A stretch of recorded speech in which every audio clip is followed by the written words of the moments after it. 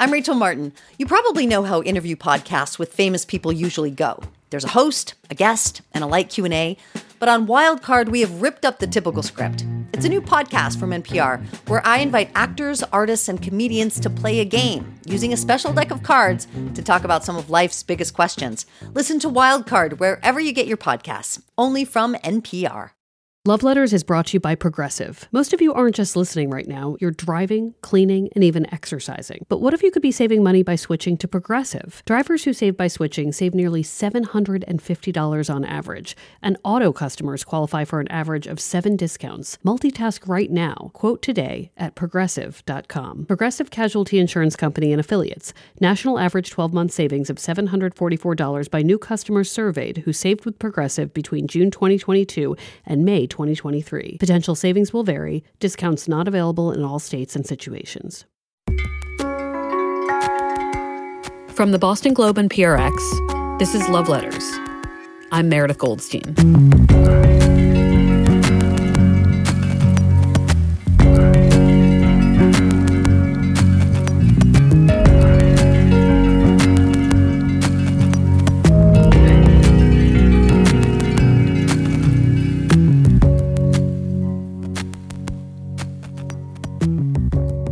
Hi, everybody. It's me. At home in elastic pants. I hope you're home and safe with an ample supply of toilet paper. Things are uncertain and really scary right now. And a lot of relationships are feeling strange. My inbox is filled with coronavirus-related relationship questions, like, how do I not lose it at my spouse right now? Or will my long-distance relationship survive if I can't travel? The other day, I was asked how to look good on a date that's happening on Zoom. These are all hard and weird questions, and I'm trying my best to answer them. One thing I do know is that we all deserve some good distractions right now. I'm finding a lot of comfort in movies because I just love them so much. So today we have a bonus episode featuring Boston Globe film critic Ty Burr. His books include The Best Old Movies for Families, A Guide to Watching Together, which is really helpful for a lot of people right now. There's also Gods Like Us, which is a book I'm really into because it's about stardom. But Ty has always been a man of the people. And by that, I mean he's the kind of fancy film critic who also just loves a great story. He gets the kind of love story I like. Like, he'll message me from a film festival saying, I found your perfect movie. I remember when The Shape of Water came out, and he knew I was going to be attracted to that fish man before I did. I got on a call with Ty the other day to ask him what we should be watching right now. He's got some excellent suggestions, and definitely listen to the part about The Lake House, one of my all-time favorites. Hi, Ty. Thanks for joining us. Hi, Meredith. How are you? How are you holding up? I mean, I'm home. I have a lot of kettle corn. So on the snack front, I'm okay.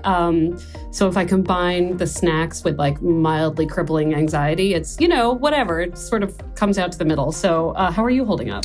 I am on cup 5,232 of turmeric tea.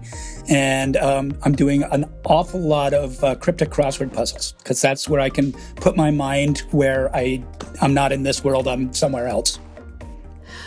I mean, you're someone who spends a lot of time with screens. Yes. Usually much bigger ones than what we're dealing with right now. But do you find that movies can be as comforting to you as they might be to me, like the rest of us? Because for you, it's a job. And amusingly enough, it's still partly my job. I've switched over from reviewing films that are being released in theaters and that I go to see screenings of in theaters to covering movies that are appearing on demand on various streaming platforms. And in fact, some movie theaters like the Coolidge are having virtual screenings where you pay a ticket fee and you get to watch a new movie. Well, I wanted to talk about that because, so for those who are listening from out of Massachusetts, the Coolidge Corner Theater is a great local independent film house. It's like outside of Boston. One of our big art houses. Yes, and this morning I noticed that they advertised a lecture and screening online of Rear Window. And I was laughing because I've been a little bit rear windowing my next door neighbors. I mean, not in like a creepy way. Like they see me rear windowing them. And they are rear windowing me too. But, as we get into this conversation about comfort films and about things we can be watching at home to make ourselves feel better, I'm wondering if you would put Hitchcock Rear Window on the list. I would, if only because it is one of the best movies ever made. It's a great entry gateway drug for Hitchcock. It's a movie you can show to anybody of any age. And I'm talking, I've showed it to kids in middle school and they're hooked. It's such a simple concept. It's not so much anxiety provoking as thought provoking. There are other Hitchcock movies I would say, maybe put off Psycho for now. Maybe put off Frenzy for now. And I also just feel like Rear Window is a rom-com in its own special way, right? Right. With 55-year-old Jimmy Stewart deciding whether you should marry 25-year-old Grace Kelly. Okay, stop ruining it. I forgot about that part. I'm more just thinking the dialogue, but you were totally right. I want to talk a little bit about the number of people who've told me they've watched Contagion. I'm glad you brought that up. Like, what is the psycho? And even yesterday, I said to my sister, who listeners know, will be happy to know that Brett is hanging in there in New York City and watching a lot of Cuomo press conferences. Mm-hmm. It's her new crush. President Cuomo, I understand. She's having a time of it. I think she's going to write fan fiction by the end of this. It's truly upsetting. But anyway, her own erotica, which I will never read. But we were talking about 12 Monkeys. Yeah. And trying to remember that. And I don't know what the psychology is behind wanting to see these films that explore the most stressful thing that we're experiencing right now. What do you think that is? Well, I think it's the reason people watch disaster movies in the first place. It's to envision and get their brains around their own deaths, the idea of apocalypse, the idea of what would happen if it all went to hell. Movies dramatize it. And actually, I think, and I looked at that and saw that Contagion was the number one trending movie on a number of services. And I kind of went, huh? But I actually think it makes sense. It's the most recent, virus movie. There was that awful one with Dustin Hoffman in 1995 that I only remember because it's the first movie I went to take my infant daughter to see after 3 weeks after she was born. We just brought the little car seat and she fell asleep. But it's the first movie my wife and I had seen in ages. But Contagion is, I think people want to see it to see what this might look like. It's that simple to see.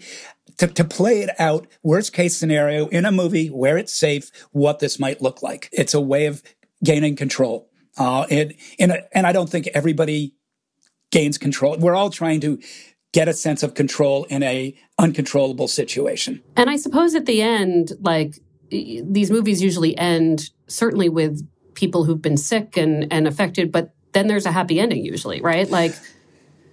Maybe not for Kate Winslet or whatever, but for Jude Law. It did occur to me that, some people are watching Contagion because they just want to see Gwyneth Paltrow have the top of her head taken off. Because that's in minute 10. But, I think if this was happening 50 years ago, everybody would be watching Andromeda Strain. Whatever is the most I'm surprised there aren't more zombie movies sort of high up on the list, because that's one way we deal with the idea of a viral pandemic is personalizing it into a zombie. And obviously in the last 10, 20 years, that whole genre has taken off. Yeah, no, that's absolutely true. I mean, for those who don't know, Ty, just beyond being a film critic, has a real sense of celebrity and stars and wrote a book about it, which I highly recommend. And I found the other day that I was watching a television show called Discovery of Witches, which I also highly recommend if you like Twilight. It's kind of in the same genre. But Matthew Good, who is not he is in movies, he's on TV, but I found his whole persona to be very comforting. And what I put in the last Love Letters newsletter was a Matthew Good film festival for myself.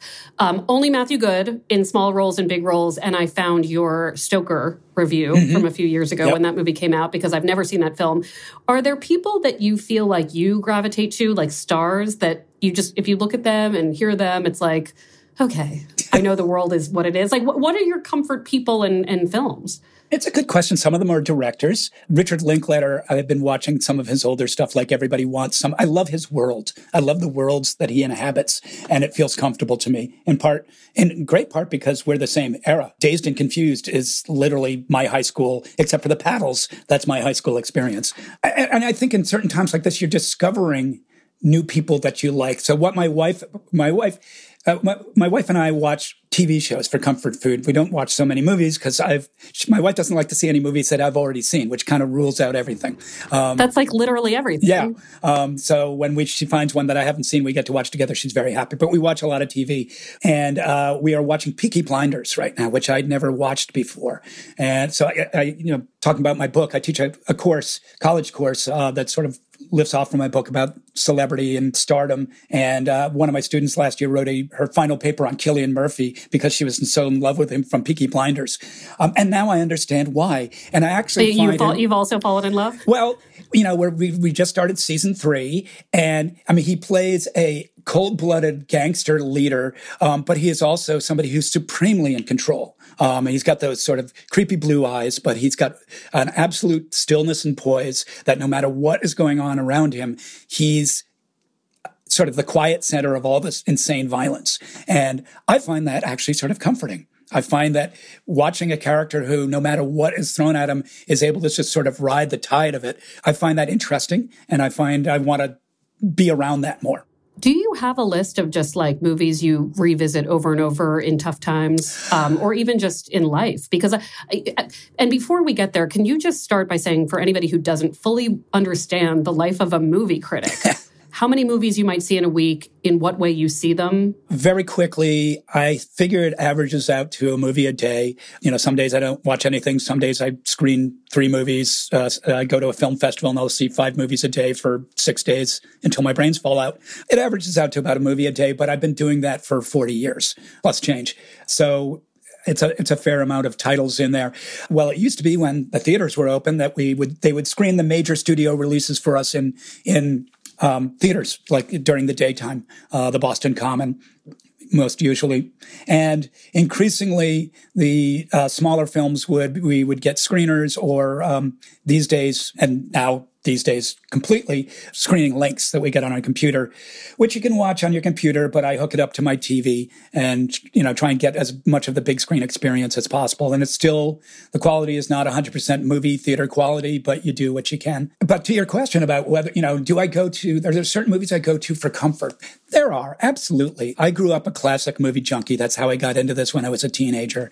And there are it's not so much movies as stars that I go to, or directors. I can watch anything by Howard Hawks. He will make me feel good. I can watch any screwball comedy, anything with Cary Grant, anything with Katharine Hepburn, anything with Bette Davis, or any of those sort of classic stars. That is my narcosis. That's my opium. It just like makes the world kind of go away. I have found, and this is going to sound totally pinhead movie critic geeky. I have found that there's a director, a classic Japanese director named Yasujiro Ozu, who made dozens of movies that all have similar titles: Late Spring, Early Autumn. They're all kind of the same movie in much the same way that Monet painted the same cathedral. Everyone's a little different. They're all about average Japanese people in the 40s and 50s living their lives and having small dramas. And I find them absolutely profoundly relaxing, pleasing, deep. They're kind of my Zen meditation. They're a place I go to where I just feel I'm in good hands in a universe of curiosity and humanity and sort of love of people. That is my true comfort cinema. I was watching one of his movies the other day, and it just put me in a happy place. One of the things I very much appreciate about you is that even though you are a film critic and have film critic tastes, obviously, you have never shamed me for loving certain films, certain vampire films. And years ago, we used to do a small online competition where Ty and I would sort of in a bracket, March Madness style, face off our favorite romantic movies, and they would compete against one another. And every year I would laugh because no matter the topic, usually sometimes it would be like sexiest movie or guilty pleasure, we both wanted dibs sometimes on the same movie. Right. And one film that I am delighted that you have an interest in, that I also have an interest in, is The Lake House. The Lake House. I adore that movie. And my favorite thing is, it's so funny because our colleagues, every now and then I'll say, Ty loves the lake house, and their eyes get really big, and then they look like relieved and excited. Like, now you're one of us. Yeah. It's okay to love the lake house. So, for those who haven't seen the lake house, this is a really great time to see the lake house. Oh my God, but absolutely. It's about people communicating who can't communicate in real space. I mean, this is like, we're living in lake house times. I'm just going to start like putting mail in a mailbox, hoping that Keanu Reeves gets it like soon. I don't know, whenever. But tell me what you think about that movie and why you, I guess, treasure it in the way that so many do. Well, I mean, first of all, I know I'm fighting an uphill battle here because I'm a professional movie critic. Everybody thinks that, you're going to watch Ozu movies all day. Yeah, if it doesn't have subtitles, you're going to think you're going to dump on it. Yeah, you're going to, harsh on all the movies I love. And that's not true. There's plenty of good commercial crap out there, good crap and bad crap. And sometimes the junk is much more fun and much more worthwhile than the classy stuff. Let's put it that way. And I do have a sweet tooth for boneheaded romantic comedies with high concepts that just are preposterous. Serendipity being another example. I love those movies. They're stupid and fun and full of conviction for themselves. Absolutely dedicated to the story they're telling, to the brain-dead characters they're celebrating. The Lake House is about a house by a lake in which two people live at different times. Keanu Reeves lives in it at one point, and 2 years later, Sandra Bullock lives in it. And somehow there's this magic mailbox outside that if Keanu Reeves puts a letter in it, Sandra Bullock will get it 2 years later, and vice versa. If she puts a letter in it, Keanu Reeves will get it 2 years earlier. How does it work? I don't know. I don't care. But to me, it's kind of funny that you've got Keanu Reeves and Sandra Bullock in the same movie falling in love because I think they were split off from the same zygote. I mean, I think they're kind of the same. I always joke that Keanu Reeves is the black lab of movie stars, and that he's friendly, he's shaggy, he's maybe not super smart, but he's absolutely great. I think I would change that description now in the wake of the John Wick movies. I think he's changed his persona a bit, but that could go for Sandra Bullock as well. They're kind of nicely visually and temperamentally matched, I feel like, at least in this movie. So you watch this movie kind of with your jaw halfway down to the floor because the idea is so crazed. It's so ridiculous. And yet they're so committed to it. And it works. It works as a romantic comedy, a romantic drama. I'm trying to think if I could send myself anybody a letter 2 years ago, I would be just buy toilet paper. Buy it in bulk right now. One day you'll be psyched. We'll be back with Ty Burr after a short break.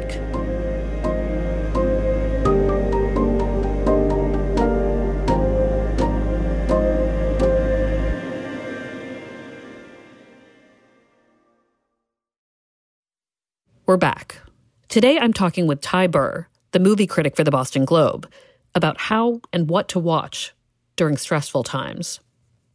I personally think that boneheaded romantic comedies is a bona fide genre, and I think it is a true comfort food for this era. And we could make up a list, and plenty of them aren't boneheaded. I'm being facetious here, but you'd have to include When Harry Met Sally. All the ones we know. But I think you also have to start looking into the ones we don't know, or the ones we've forgotten, or the ones that we make fun of, but that we secretly watch a lot. Yeah, for sure. And also there are some, there are certain movies like Edge of Tomorrow. These are not these are action romances that I find also very soothing. That's the Tom Cruise one. Tom Cruise, Emily Blunt, and it's a Groundhog Day kind of scenario. Yes. That's been making me feel good. I remember that it did so poorly in theaters that when they brought it to video, they changed the name to, it was something like Wash, Rinse, Repeat or something like that. Oh my gosh. They changed the name. I love that movie. I do too.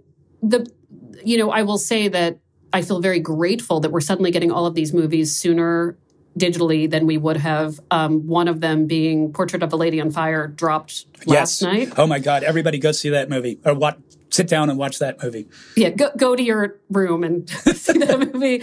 And I think that's my favorite romantic movie of the year. I mean, that one, and I think we're getting The Photograph in April now.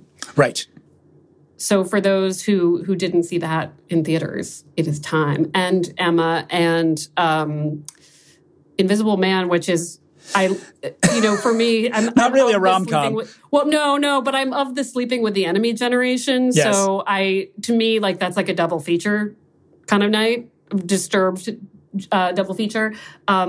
Any other movies that, especially perhaps a younger audience, that they might not know of the titles that you want to recommend? It's funny you bring up Edge of Tomorrow, because there's this sort of, they're not so much romantic movies as they are, I guess, what I'd call B-plus movies. They're genre movies, maybe with a big star, and they weren't taken seriously by critics and didn't do well at the box office, but I think they're just perfectly enjoyable, especially for downtimes like this. And I'm thinking of, Edge of Tomorrow. I'm thinking of this totally ridiculous Jake Gyllenhaal movie that came out, almost 10 years ago, called Source Code, where he plays... I don't even know what that is. Oh, man, you should check it out. It's got such a crazy concept akin to The Lake House, but I don't want to spoil it for you, that I'm not going to even try and describe it here. But he is a soldier who realizes that what's going on and his reality is not quite what he thought it was. And there's another one. Oh, God, there's one called Limitless with Bradley Cooper. Limitless, I know. Oh, Limitless man. is... Again, yeah. Not a movie that you can critically defend, but a movie that is great, just cheesy fun to watch, where he plays this schmo who I forget how, but he takes some kind of drug that increases his brain from the 10% we supposedly use to the full 100%. And it explores the ramifications of that in a B-movie, very enjoyable way. Is that the same premise as that Scarlett Johansson movie? Is that Lucy? That's Lucy, and that's a similar premise, but that is given the full... is it Luc Besson who directed that? I got to look it up. Hold on a second. I think so. It's a lot of good scenery. Yeah, Luc Besson. So it's given the full whack job gonzo Luc Besson treatment. Limitless is much more, quote, realistic, unquote. And they're both very enjoyable in their own demented ways. We know that there are all these things that make us comfortable. What are you avoiding right now? I'm not one of these people that can watch Contagion because I feel like that might be where we're headed. And I don't want to see it played out in a Hollywood style. I'd rather discover it on my own in whatever way that is. It really comes down to individual choice. There's some people who are like queuing up every single Fast and Furious movie. And that if that works for you, if that makes the world go away, if that's your comfort food, great. Go on it, But I find that I'm not in the mood for things that are super demanding of my emotions and intellect. I'm really not into watching downer 3-hour Polish movies in black and white about, the existential dread, because I get enough of that at home at this point. But in some of those I do have to watch for whatever I'm reviewing. So you turn off that part of yourself and you do your job. But I am like everybody else. I'm going for the stuff that makes me feel good and that puts the world away for a couple of hours at least. Well, this is so helpful. Just as a film critic who sees films at home now, is there anything you want to tell people about the best way to stream a film, what they should be doing with their TVs, the lighting, anything you want to be snobby about? Because we will hear it right now. This is the time to lecture us. Well, go to your TV and figure out how to turn off motion smoothing. Yeah, you handed that to me on a plate. Thank you very much, Meredith. Yep. And what is motion smoothing? I wrote a column about it about, 6-8 months ago, so you can Google that up. It is a switch buried way down in your sub-menus of things that you can change on your TV let me see if I can explain this correctly. All films are shown at 24 frames a second. On TV, because it's electronic, it's digital, you don't have to be held to that same limit. But all films are still made, even electronically, in 24 frames a second. Motion smoothing digitally invents through an algorithm frames to sort of be between each of those frames. So it looks more like high definition video. It looks hotter. It looks like it's called the soap opera effect. It looks like a football broadcast as opposed to a movie on your TV. What's really interesting is that some people do not notice it, and other people, it drives them crazy. And I have been in a room, among my friends, I'm known as the jerk that goes around and turns off motion smoothing on all their TVs. And I've done it in restaurants and I've done it in waiting rooms, and you can thank me later. But I've been in a room where people we're all looking at the same thing, and half the room is going, how can you not? It's like the blue dress, yellow dress thing. How can you not see that this looks like a soap opera? And other people are going, looks like a movie to me. And then I'll turn it off and they won't see a difference. I might have noticed it, but it wasn't until it was actually a former Boston Globe critic who's now at Entertainment Weekly, Sarah Rodman. Mm-hmm. She stayed with me. And the last thing she said to me, I think, when she left was, I fixed your TV. Yep. So I think it's also people who, she had the eye. And of course, after she left, I thought something is different and better. So I get it. And the problem is every different TV brand calls it something different. And you have to burrow down into the sub-menus. So send me an email. I will come over and I will demotion smoothing your TV for you. From a distance. Yes, that's true. I'll come in the hazmat suit. I also think it's worth looking into sort of a dedicated, curated site like Criterion.com. If you're really into art house films, there are sites like Mubi.com and a handful of others. I'm blanking out on them right now that bring a lot of foreign language films and documentaries and art house films that never even make it to U.S. movie theaters. So it's a really good way to sample a lot of content out there.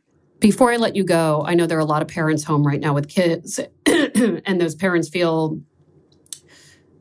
home with kids might feel guilty about screen time.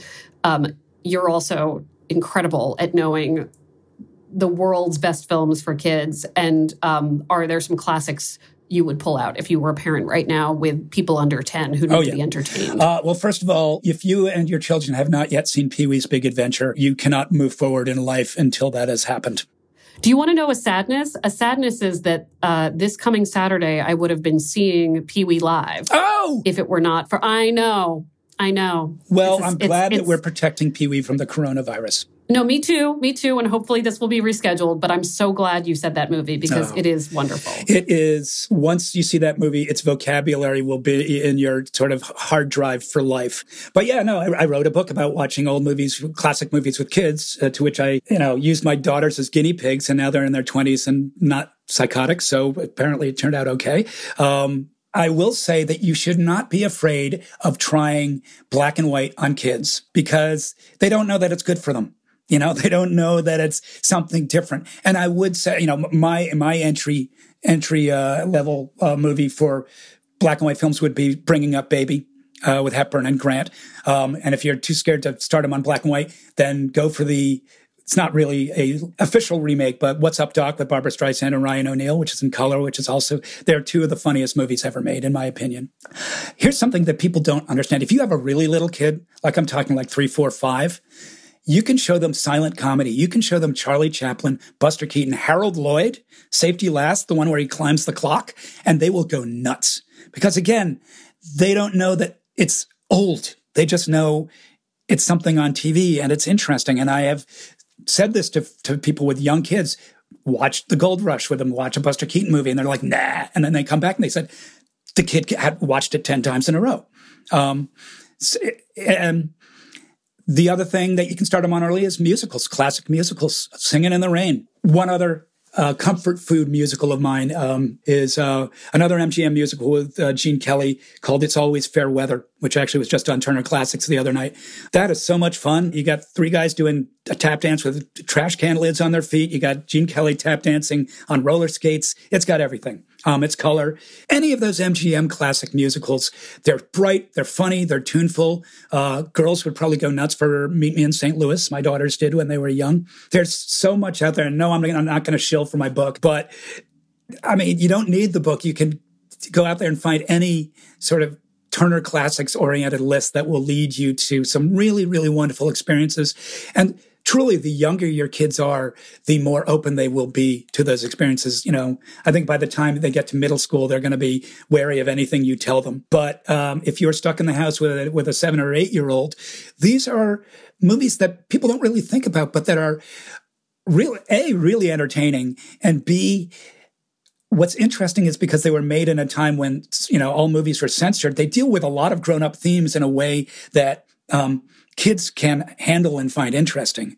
I remember I watched 12 Angry Men with my daughter when she was like 9, and she was fascinated with that movie. And it's about some fairly gnarly stuff and fairly demanding stuff, but she got it. And the movie made it absolutely clear to her. So I would recommend take a header on some of those. Well, this is so helpful. I mean, my gosh, one of the few things that is comforting to me right now is what I can find on my TV, and movies are a big part of that. And I know you don't want to shill for your book, but I will.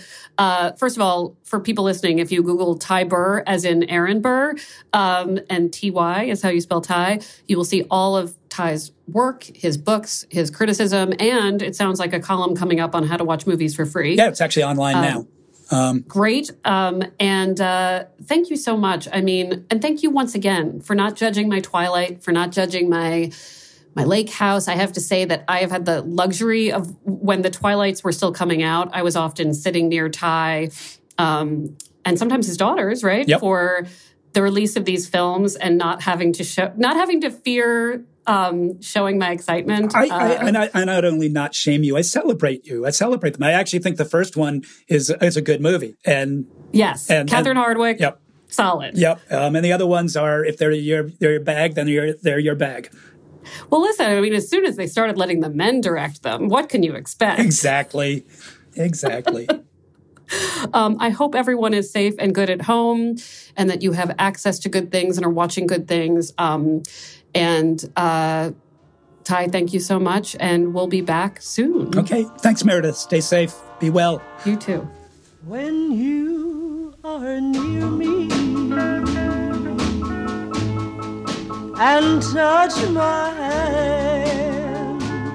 Love Letters is a production of the Boston Globe and PRX. Today's episode was produced by Scott Hellman. Ned Porter does our audio mixing, sound design, and mastering. Devin Smith is our audience engagement manager. Special thanks to Brian McGrory and Linda Henry. Our music is from APM. I want to hear from you guys, especially now. Email your social distancing and all other relationship questions to the team at loveletters@boston.com, or find us on Twitter @lovelettersblog. And remember, Love Letters has a book. It's my memoir, and it's called Can't Help Myself. And yes, I read the audiobook, so enjoy. And if you like the show, please leave us a review on Apple Podcasts or wherever you listen. Learn more at loveletters.show. I'm Meredith Goldstein. Thanks for listening. I need you so. I'm lost somehow. Don't ever leave me. Don't say